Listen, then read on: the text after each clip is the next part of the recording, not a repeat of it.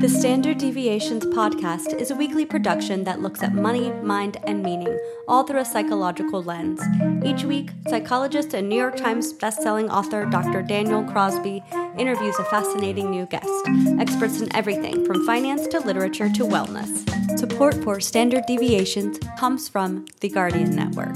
No matter what you're planning for, saving to buy your first house, or becoming an encore entrepreneur in retirement, you're more likely to achieve your goals when you have a financial professional by your side. The Guardian Network community of financial professionals are dedicated to helping you achieve your financial goals. An important first step is improving your financial and emotional confidence. To get started, visit livingconfidently.com/get started. Hello and welcome to the Standard Deviations podcast. I am your host, Dr. Daniel Crosby. I am joined today by Sonia Dreisler, who I am proud to say is a fellow member of the best investment news 40 under 40 class of all time, the 2015 edition. She has an incredible story, 15-year career in the financial services, where she literally started as an executive assistant, worked her way up to VP, then COO, then CEO, before jumping out on her own and taking this wealth of knowledge to help advisors integrate socially responsible investing into their practices. So welcome. Thank you. What a lovely introduction. And yes, the 2015 Investment News 40 under 40 class is certainly the best one. Well, everyone's going to be proud, but let's talk for a minute about the murderer's row that we have in 2015. We've got the two of us, which would be enough, frankly. That we've got Aaron Klein, the founder of Riskalyze. We've got downtown Josh Brown. I mean, we've got Rianka. I mean, that is a killer class. Good luck to the future classes because you're not going to top ours. And the CEO of Redtail too, right? That's right, Brian. Yeah. CEO of Redtail. My goodness. Yes. That was a good class. It was. It was a good class. Okay, so I read your formal bio, right? But the formal bio for someone like you, someone as interesting as you, doesn't begin to capture who you are. So what's something that the listeners might want to know about you that doesn't show up on the work bio? Yeah. Well, gosh, it feels like most of the important, or at least the interesting stuff about me isn't in a formal professional bio. In fact, as you probably saw on my website where the bio usually is, there's stories instead, stories of my amazing career journey, which we can talk about if you want to. And then how I've always been passionate about impact investing. In terms of bios in general, I think that formal career bios are not a great way to introduce ourselves. So for my clients, I try to set the example by showing some more interesting stories on my introduction to who I am section of my website. But professionally, the thing that I'm really passionate about that doesn't often fit into the formal bio is my passion for advancing racial equity and justice inside of financial services. It's important to address this now and frankly, both inside of the financial world, which, as you know, tends to be overwhelmingly white. And also I'm interested in how we can use the tools inside of the financial services systems to advance racial equity and justice on a broader scale. I know that's not what our interview's focused on today, but that is probably the thing that doesn't really make it into the professional bio usually when I get introduced. But it's something that I talk about often. Look, I know we've got some questions, but let's take every interesting path we come to. So I'm putting you on the spot here. Do you have any statistics off the top of your head about the racial makeup of the financial services profession? Oh gosh, I wish I did have some handy. I don't. I only have my anecdotal experience, which is broad. And just for your listeners to know, I'm white, and so happy to talk about this. And it does get a little awkward sometimes for white people to talk about race. And I think that's one of the reasons we don't talk about it, because it can be really awkward, but it's okay to do it and get started. So I don't have any statistics off the top of my head, no, but if you look at any, especially the higher you get into financial services companies, the more sort of older the people get, which that makes sense. And then the more frequently the board and C-suites are white and mostly male too. Now you talked about two things. I hope I'm getting them right. One was advancing racial equity within the profession, but then Yes. the second one, if I understood it right, and correct me if I didn't, the second sort of focus of yours was using the financial services profession as a tool for doing good in communities of color. Did I hear that right? Yes, not necessarily doing good in communities of color, although that certainly is an effect. More working inside, using the shareholder engagement process, which I know we'll probably chat about today, using the shareholder engagement process to ask and get companies to be more inclusive in their hiring, get more, not just to have more diverse staffs, but to make their companies welcoming places where people of a wide variety of backgrounds, races, ethnicities, genders can thrive and feel comfortable, produce good work. Yes, we will absolutely talk about that today. So to begin to talk about your story a bit, you are sort of socially responsible investing royalty, right? Your family has a long time involvement in this movement. Can you tell us a bit about that family involvement and how you got started? Yeah, definitely. I grew up in the industry, sort of. My dad was one of the first SRI advisors in the country. He's still practicing, so shout out to Bob Dreisler. He's an advisor in Sacramento. And he passed on both the passion for justice and also what he calls the mutant financial gene. He passed those on to me. I did not think this would be my career. In fact, I have an English degree. When I got out of college, I was doing copy editing. I moved to San Francisco since my husband, then boyfriend, now husband, had a job up here and couldn't find any work in copy editing and sort of landed in financial services. And turns out I'm good at it. But it's not the financial services piece that has kept me in so long. The part I'm passionate about is the impact and SRI, and that's what has. So I'm good at the financial services part. The SRI, ESG, and impact investing is what's kept me in and interested. So it's interesting because we've had a similar path in some respects. I mean, obviously, I, as a doctor of clinical psychology, didn't go down that educational path, going, oh, well, I'll work in finance one day, and I'll work for an asset manager in Philadelphia, right? Right. So we both sort of came from outside the worlds. And the things that have kept me in the business, I'd say there are two things. The first is understanding the degree to which financial services is undergirded by behavioral realities. The fact that psychology, which I love, plays so prominently into all the way that financial markets work is a big part of what keeps me there. And a second piece that keeps me there, or has kept me there historically, has been the same thing that you're interested in. A focus on values-based investing.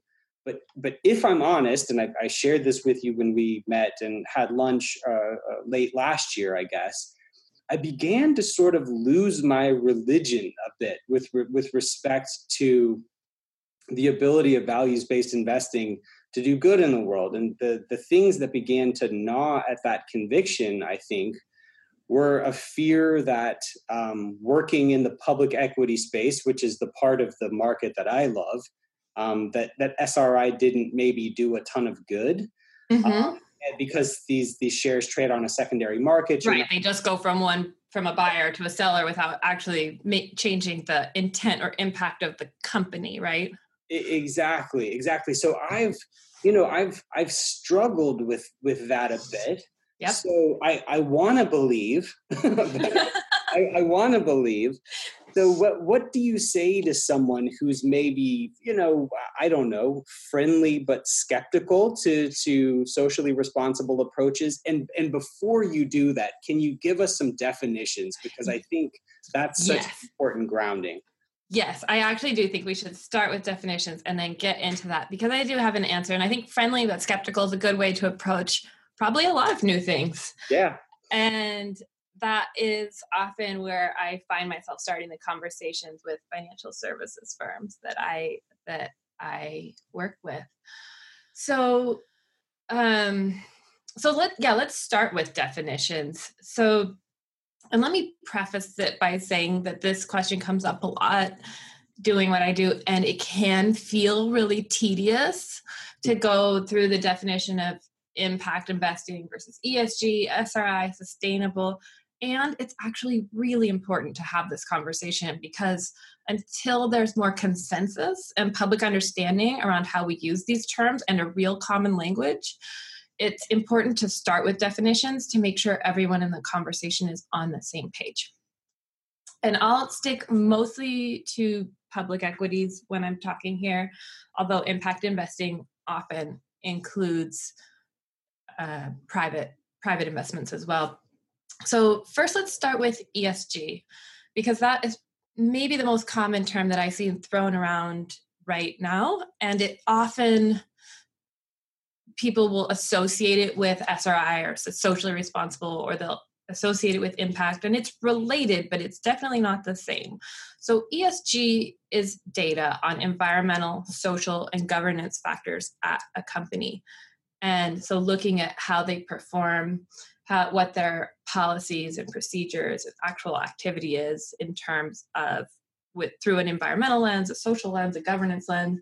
You might want that data because you want to invest in companies that are doing well by the planet, or you might be looking at it because you think that companies that don't treat their employees well, that is a risk factor. And so many folks use ESG as a risk mitigation tool, just looking for off-balance sheet risk, because as you know, if you've been in financial services for more than a year or two, you've seen that companies that have what is termed off-balance sheet risk, as soon as there is an incident, it goes straight to the balance sheet. So off-balance sheet risk is never really off the balance sheet. And so ESG is a really great way of finding some of that, looking at how companies treat their employees, what their policies are, how transparent or not transparent their corporate governance is, what kind of voices they're including at the board and executive level. So that's ESG, and that's data. And what you do with the data or what a manager does with the data is really up to them. SRI is socially responsible investing. Now, also confusingly, sometimes it stands for sustainable, responsible, and impact investing. So keeping the same SRI, but trying to add in these other terms. I think partly because socially responsible feels sort of judgmental. The SRI community may be trying to shake that. But let's go with the socially responsible investing name. That usually comes with an idea of intentional impact, trying to either first look for companies that have good in, social good or environmental good in their mission and the way of doing business, sort of baked into the business. That's harder to find in public equities. It's or easier to find in the private markets. Taking out, excluding companies that are really offenders, either on the risk side or the values side, and also doing shareholder engagement, where you're talking to the companies that you own and asking them to do better in different ways as it relates to the environment or human rights or corporate governance. And SRI can include any or all of those things, or any combination. And also, one of the pieces that many people often forget to talk about, is also not just equities, but you can find this in fixed income, a very similar strategy. Of course, the investment part is different, and the engagement part is different with bondholders than shareholders. There's fixed income as well, and community lending. So lending, many sort of SRI mutual funds take 1 or 2% of their what would be cash holdings and invest in lend money to communities in need. So at the risk of jumping the line here, I want to talk a bit about the two meanings of SRI, and the one where you said it's sort of a morally loaded term, right? Like socially responsible investing. It's like, by whose account? Exactly. What advice do you give advisors who, when they're engaging in a program of SRI, may potentially have to help people invest in a way that's contrary to their own beliefs, if that makes sense? It occurs to me that the E and the G, there's maybe broader consensus around what good looks like. But, one person's social good is another person's social ill in many cases. How do you counsel folks around that? Yeah, that's such an interesting question, and probably the one that I spend the most time with. And just to back up a little bit, I usually don't work with individual advisors. Occasionally it does come up, but I'm usually working with larger firms and helping them support their advisors. And so they're struggling with this as well, because they might have, it could be a custodian that has the thousands of advisors, or it could be an RIA that has 10 or 100, or, or a BD with anywhere in between. And so they really want to sort of be able to meet advisors where they are, so the advisors can meet clients where they are. And it is a struggle, to be really frank. But what advisors need to know is they first have to understand the landscape of what is available in the SRI and ESG and impact world. Figure out what it means to them, how they want to incorporate it into their practice, how they want to market it in a way that's real and authentic and they believe in and resonates with the way they do business.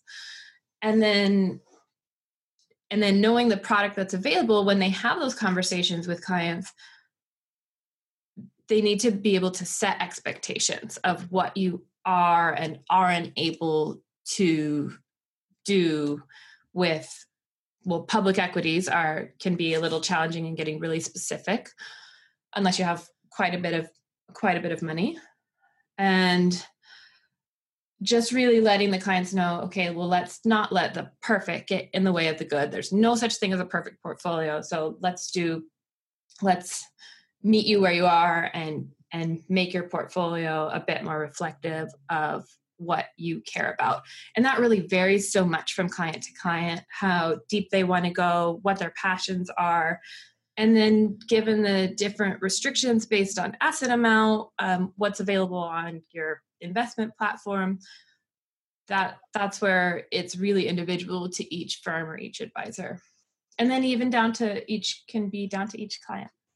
Yeah.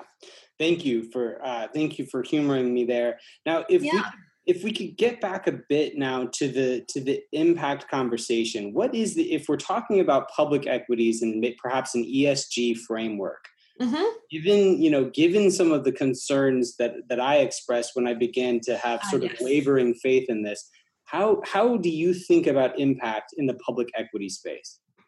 Yeah. So I think the thing that gets overlooked often in the discussion, the broader discussion outside of the sort of the SRI community and the broader financial services world, people can be kind of dismissive of this kind of investing because they think of it as just divesting from things that people don't want to own, right? Say you don't want to own fossil fuels, so you don't own Exxon anymore, and me as one person divesting from Exxon doesn't really matter, as you mentioned, or doesn't really matter to Exxon, although it might make me sleep better at night. As you mentioned before, somebody else is just going to pick that up on the other side of the transaction, and it's not going to make a difference to Exxon.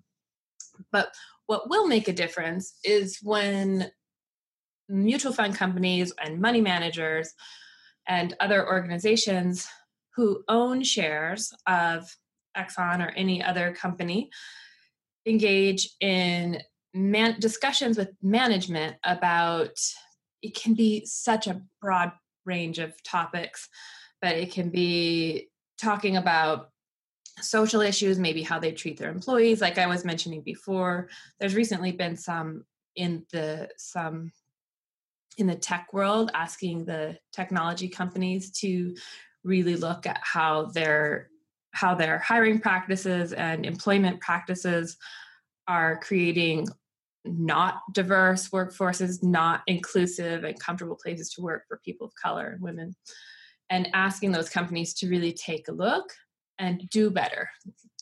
Start pulling some metrics, figure out how to take next steps to improve their practices, and those often improve the bottom line too. And you can only have those conversations as a shareholder. So you have to own some shares to be able to have those conversations. And so what will happen is a mutual fund company, say, picks an issue. For example, say there's one, I have a great example on my website. There's a company, a trucking company that because of where they were based, the state they're based, they don't have equal opportunity employment for LGBTQ queer employees of any kind. And the fund company went to them, or the management company rather, went to them and said, hey, we think you should have this. It'll be better for your business to have protections for all of your employees. And of course, there's all these business school McKinsey studies that show that a diverse workforce tends to create better bottom line. And so they had the discussion with the company. The company management said, no, we're not interested. And they said, well, we really wish you would. And so they had a discussion with the board, and the board said, no, they weren't interested. So because they own shares, they were able to take a vote to the shareholders. They put it on as a shareholder resolution at the annual shareholder meeting. And the shareholders resoundingly said, yes, you should offer equal opportunity protection to all of your employees. So all the protected class employees. So usually it can be a success, it feels like a success if a shareholder vote gets, over 2%, because then you can list it again next year. But this one got over 50% the very first time. So that was a resounding success. And though it wasn't binding on management did change their mind and put in a policy.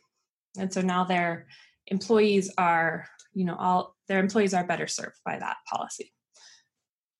Yeah, that's a fantastic story. And I remember early in my evolution in thinking about these things, because they've long been very interesting to me. I talked to Dan Egan of Betterment, and he was expressing similar enthusiasm for shareholder engagement, and I think a lot of skepticism around negative screening and divestment. And he likened it to moving to Canada if you don't like who wins the presidential vote. Like your person doesn't win the vote, like that's it, I'm out of here. Well, in the one respect, you're gone, but in another respect, you've lost any impact you might have had. Exactly. And there are I would say there's a few sort of exceptions to that rule, but generally, I certainly favor engagement. That is the thing the piece of this work that I find most interesting and exciting. I also think it makes great stories to share with clients, and the managers and mutual funds who do this work are happy to share the stories. Those stories for advisors to share those stories with their clients is really a nice way to connect clients back to their portfolio and something that is not related to money, performance, and all of those things are important, but it's also nice to have a more deep, personal, meaningful conversation with your clients about what their money is doing. But I do want to bring up those couple exceptions, because for some clients that are doing values-based investing because they want their investments to reflect their values, sometimes divesting is the way to go for that client. For example, a client who watched their parent die from lung cancer after years of smoking, for example. This is a pretty common one. They may not want to own Altria, Philip Morris, any of the tobacco companies, they just don't want to own it, no matter how much money it would make them. They will not sleep at night if that is in their portfolio. And in that case, divesting is fine. And it's very personal to each client, and an advisor can really help the client understand and where the limitations are and pick those out. And then on a bigger scale, what sometimes pensions will divest from particular companies, and where I see that happening is really where engagement is not going to change what the issue is. If you fundamentally disagree with the reason that a company exists, it's pretty hard to engage them out of that issue. So, for example, private prisons is one that's in the headlines a lot recently. And people have been talking about divesting from private prisons. It's come into the news recently because their funding and facilitation of separating families families of immigrants at the border, and kind of terrible human rights abuses inside of those prisons. But those human rights abuses have been going on for a long time, and many folks have divested from those companies. You certainly could engage, and for some professionals, that's the right way to go.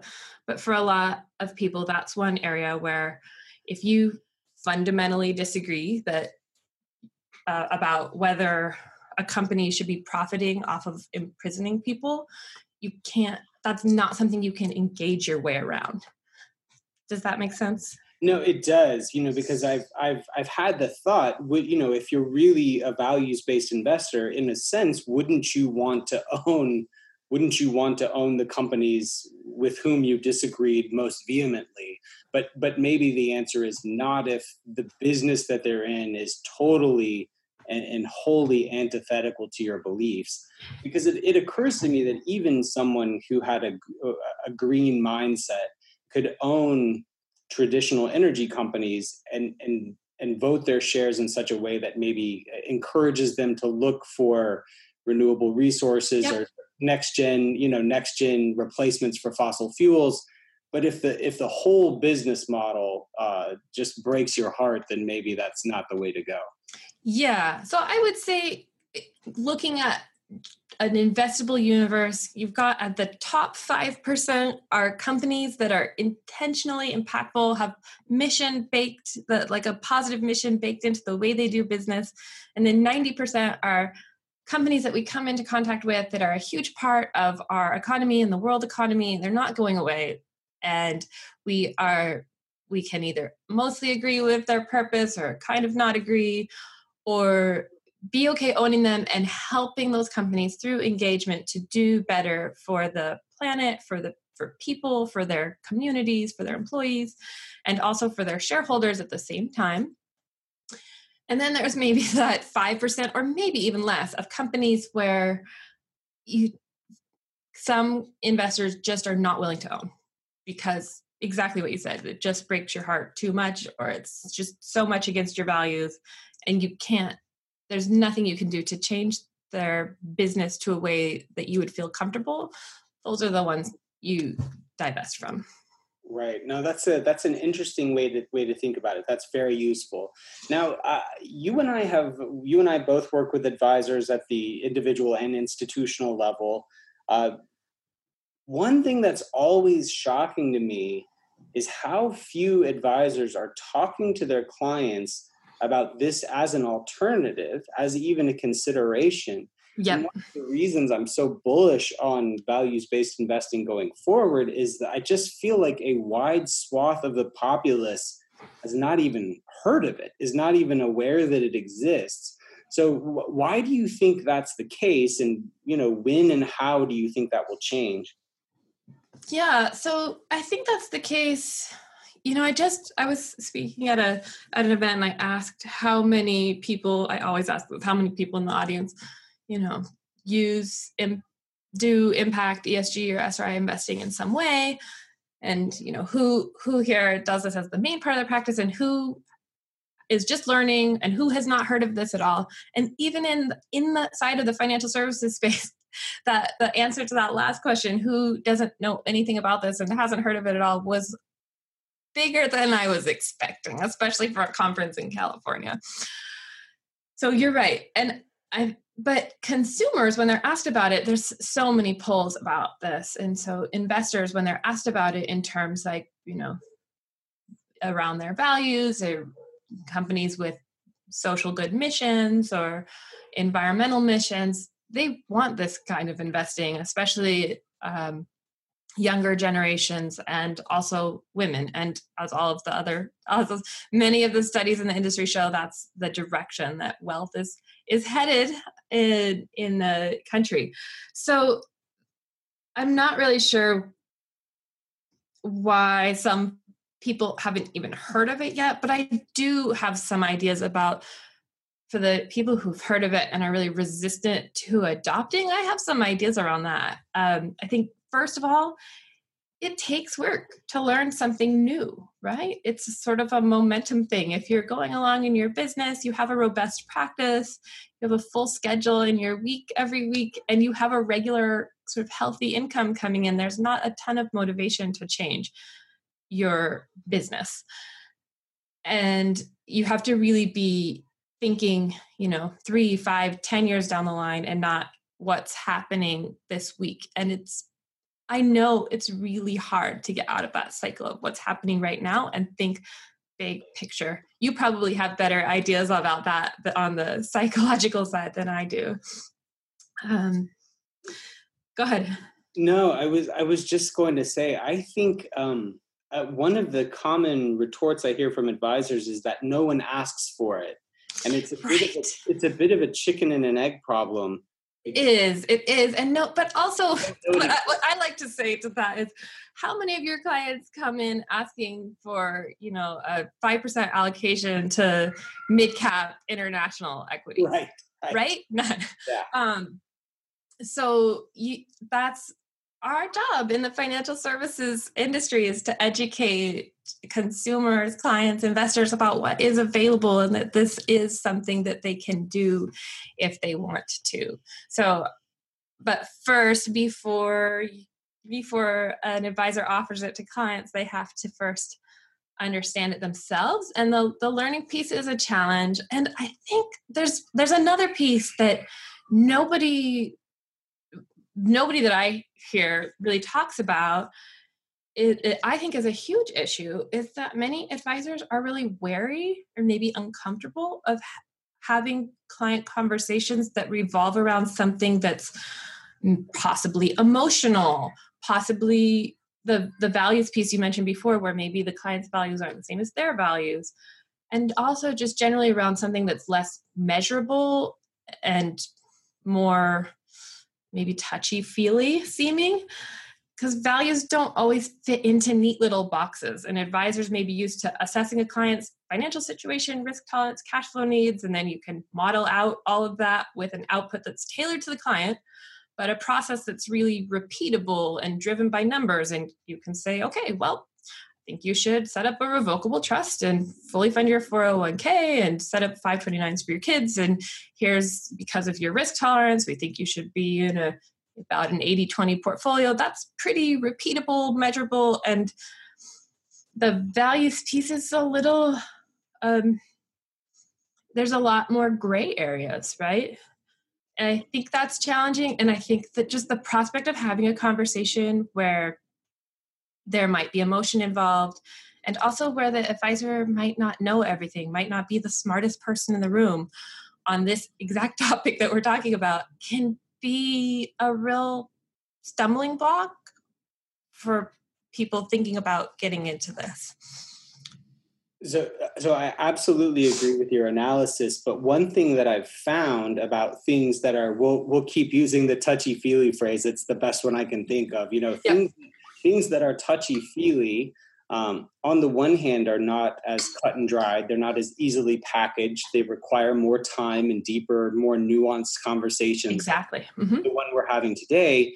But the flip side of that added effort is I believe that there's added stickiness because. Oh my gosh, absolutely. Yeah. Absolutely. Yes. Yeah. Just in the same way that behavioral coaching and being more than an asset allocator for your clients, I think increases stickiness. I think that this sort of thing can increase stickiness too. So you and I are very much in agreement, I think, about the potential behavioral benefits of values-based investing, because research has shown again and again that the more we can personalize and customize and name our portfolios, the more rational we're likely to act with respect to those portfolios. So I believe that one of the biggest and probably least discussed benefits of values-based investing is that it just personalizes the enterprise.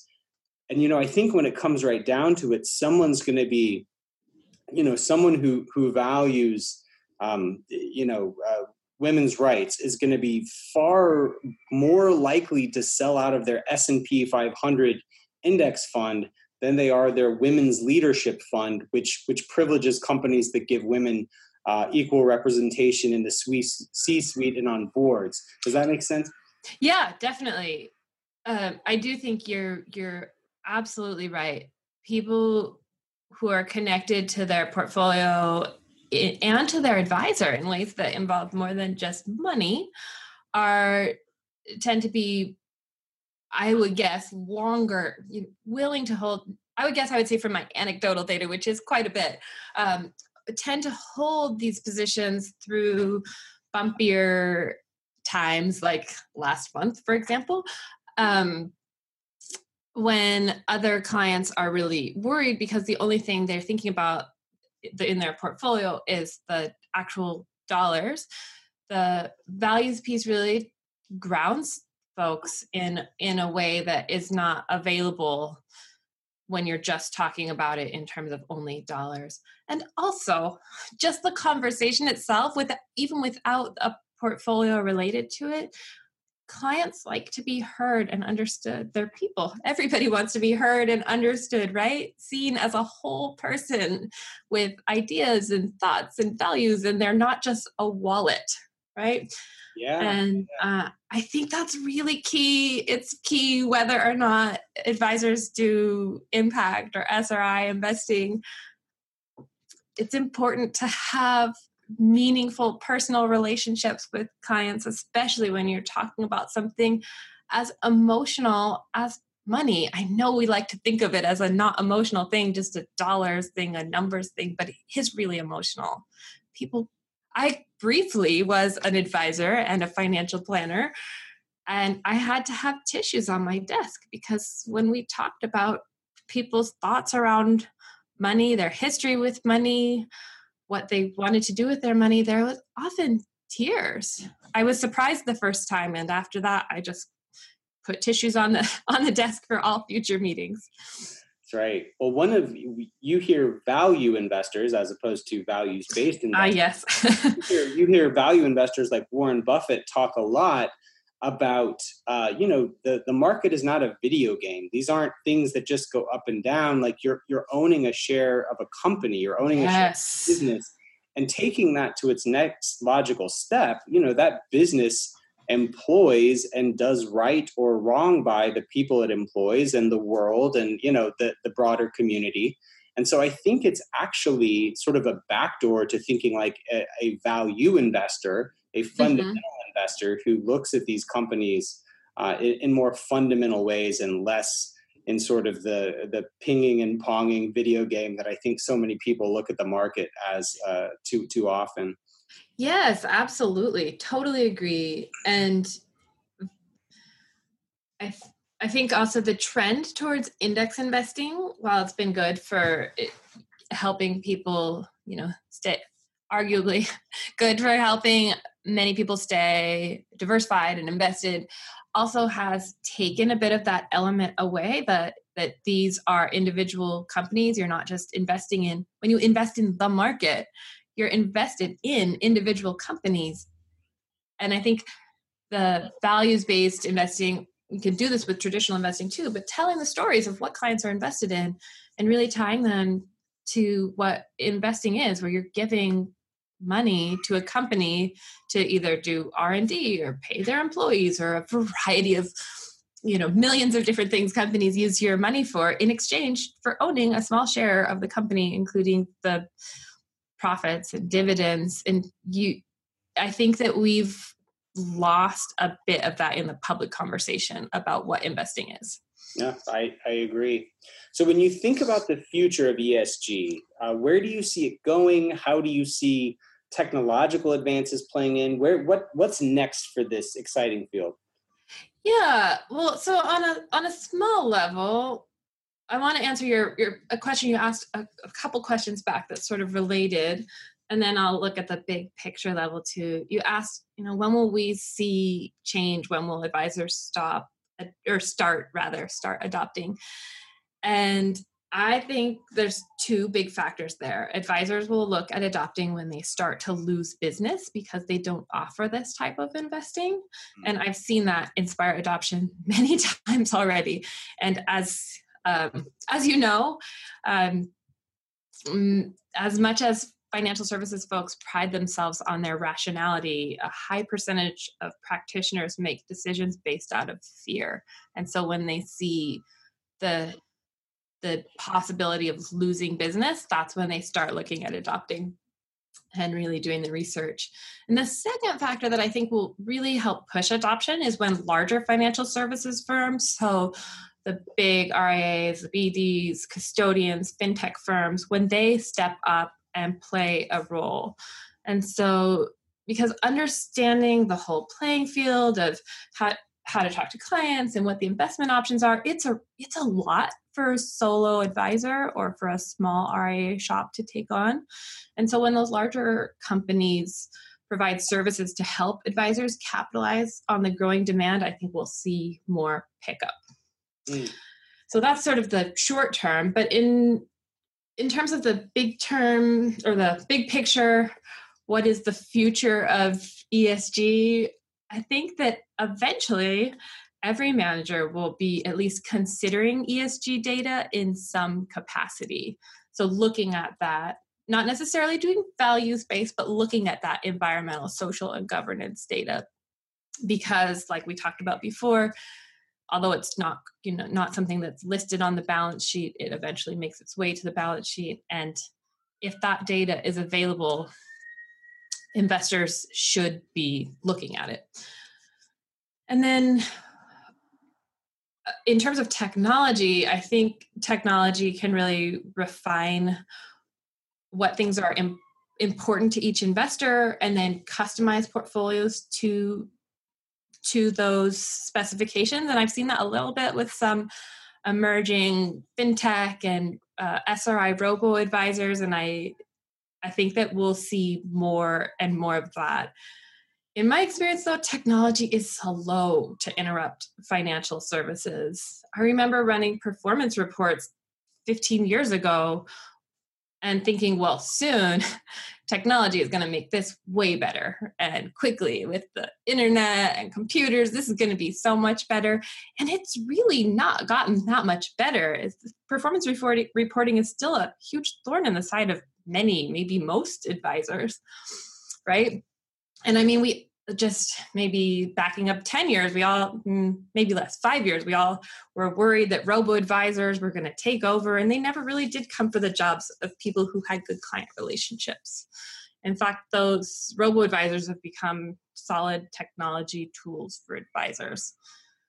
So I do think that technology will help change and give more tools to professional services, financial providers. And I think it's going to be kind of slow. Yeah. And then really big picture, this isn't exactly ESG related, but I think the most revolutionary change that technology will have on the delivery of financial advisory services is that we'll no longer have the need for mutual funds or ETFs. Trading costs continue to decrease, And the idea of collectively owning a basket of stocks or bonds with a bunch of strangers seems sort of silly now. I mean, I own mutual funds. And in fact, SRI and impact fund managers have all that shareholder engagement power precisely because of the fund structure and owning a lot of shares together. So I don't dislike funds, but I do think technology eventually will allow for more precise and personalized portfolios. There's companies that are doing that already. But that said, the big fund companies are hugely powerful and precisely because of their size. So I suspect that change will continue to be slow. Yeah, it's interesting to think about the ability for tech to customize someone's holdings in this sort of bespoke, whatever we want to call it, the sort of this future bespoke mutual fund you're talking about. Yeah.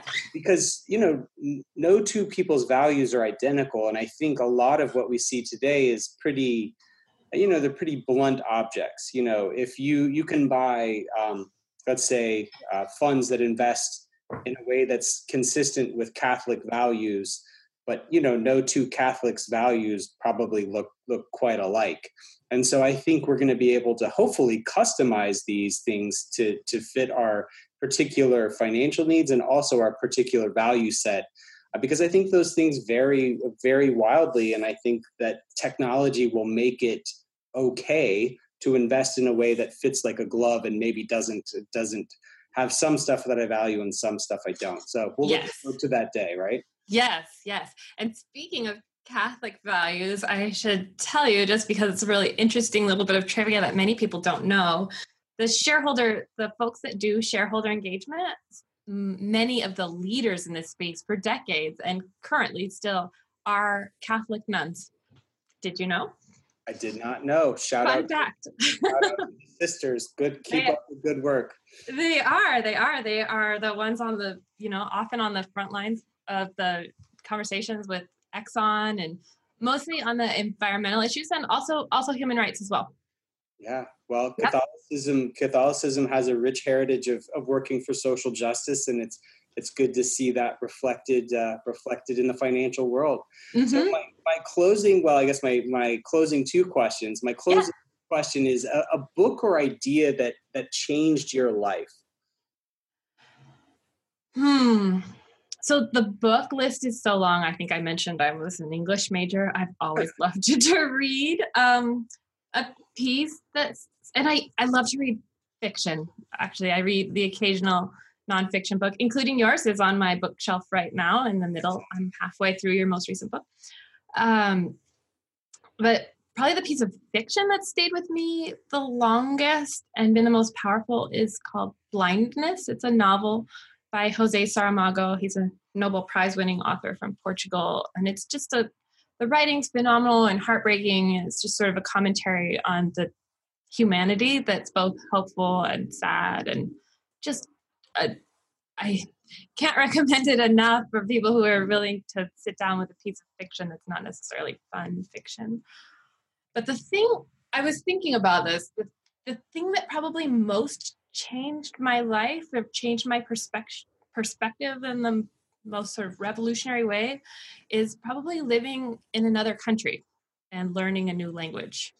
Being an outsider for an extended period of time is hard and comfortable and a really deep learning experience. It was also fun and great in a lot of ways, but it challenged me in ways that I didn't really know even existed.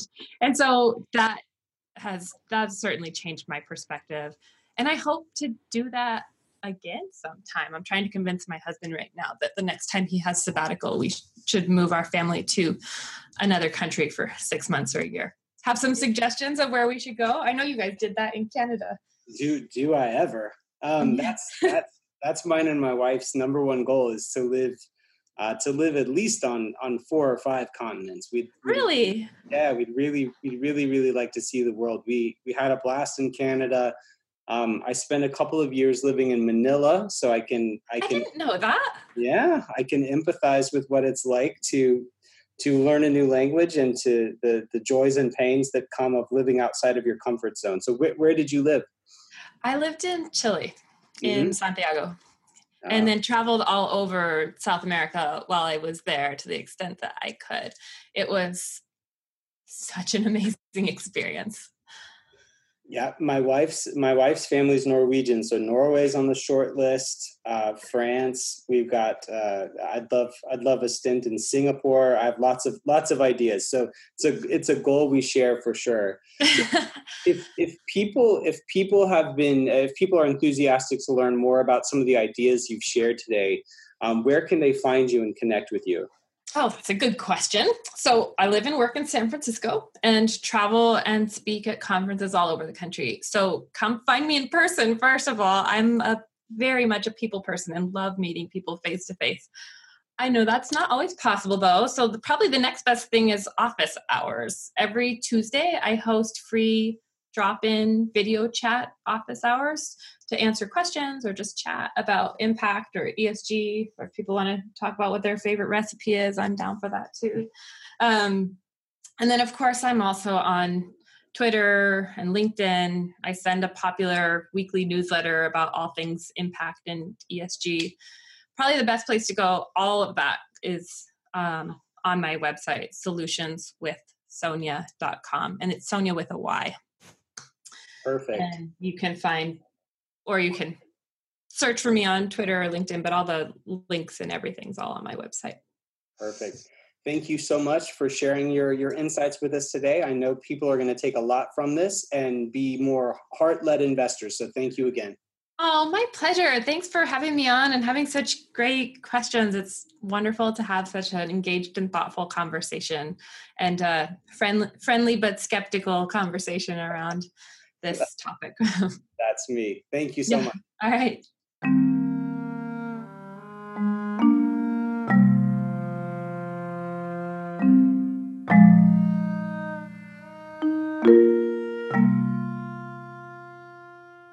All opinions expressed by Dr. Daniel Crosby and podcast guests are solely their own opinions and do not reflect the opinion of the Guardian Life Insurance Company of America, Guardian, and its affiliates, subsidiaries, employees, and agents. This podcast is for informational purposes only and should not be relied upon as a basis for legal, tax, and investment decisions. The opinions are based upon information participants consider reliable, and Dr. Crosby and Guardian are not responsible for the consequences of any decisions or actions taken because of the information provided. Guardian trademark and the Guardian G trademark logo are registered service marks and are used with express permission. All materials are subject to United States copyright laws. Copyright 2018 Guardian.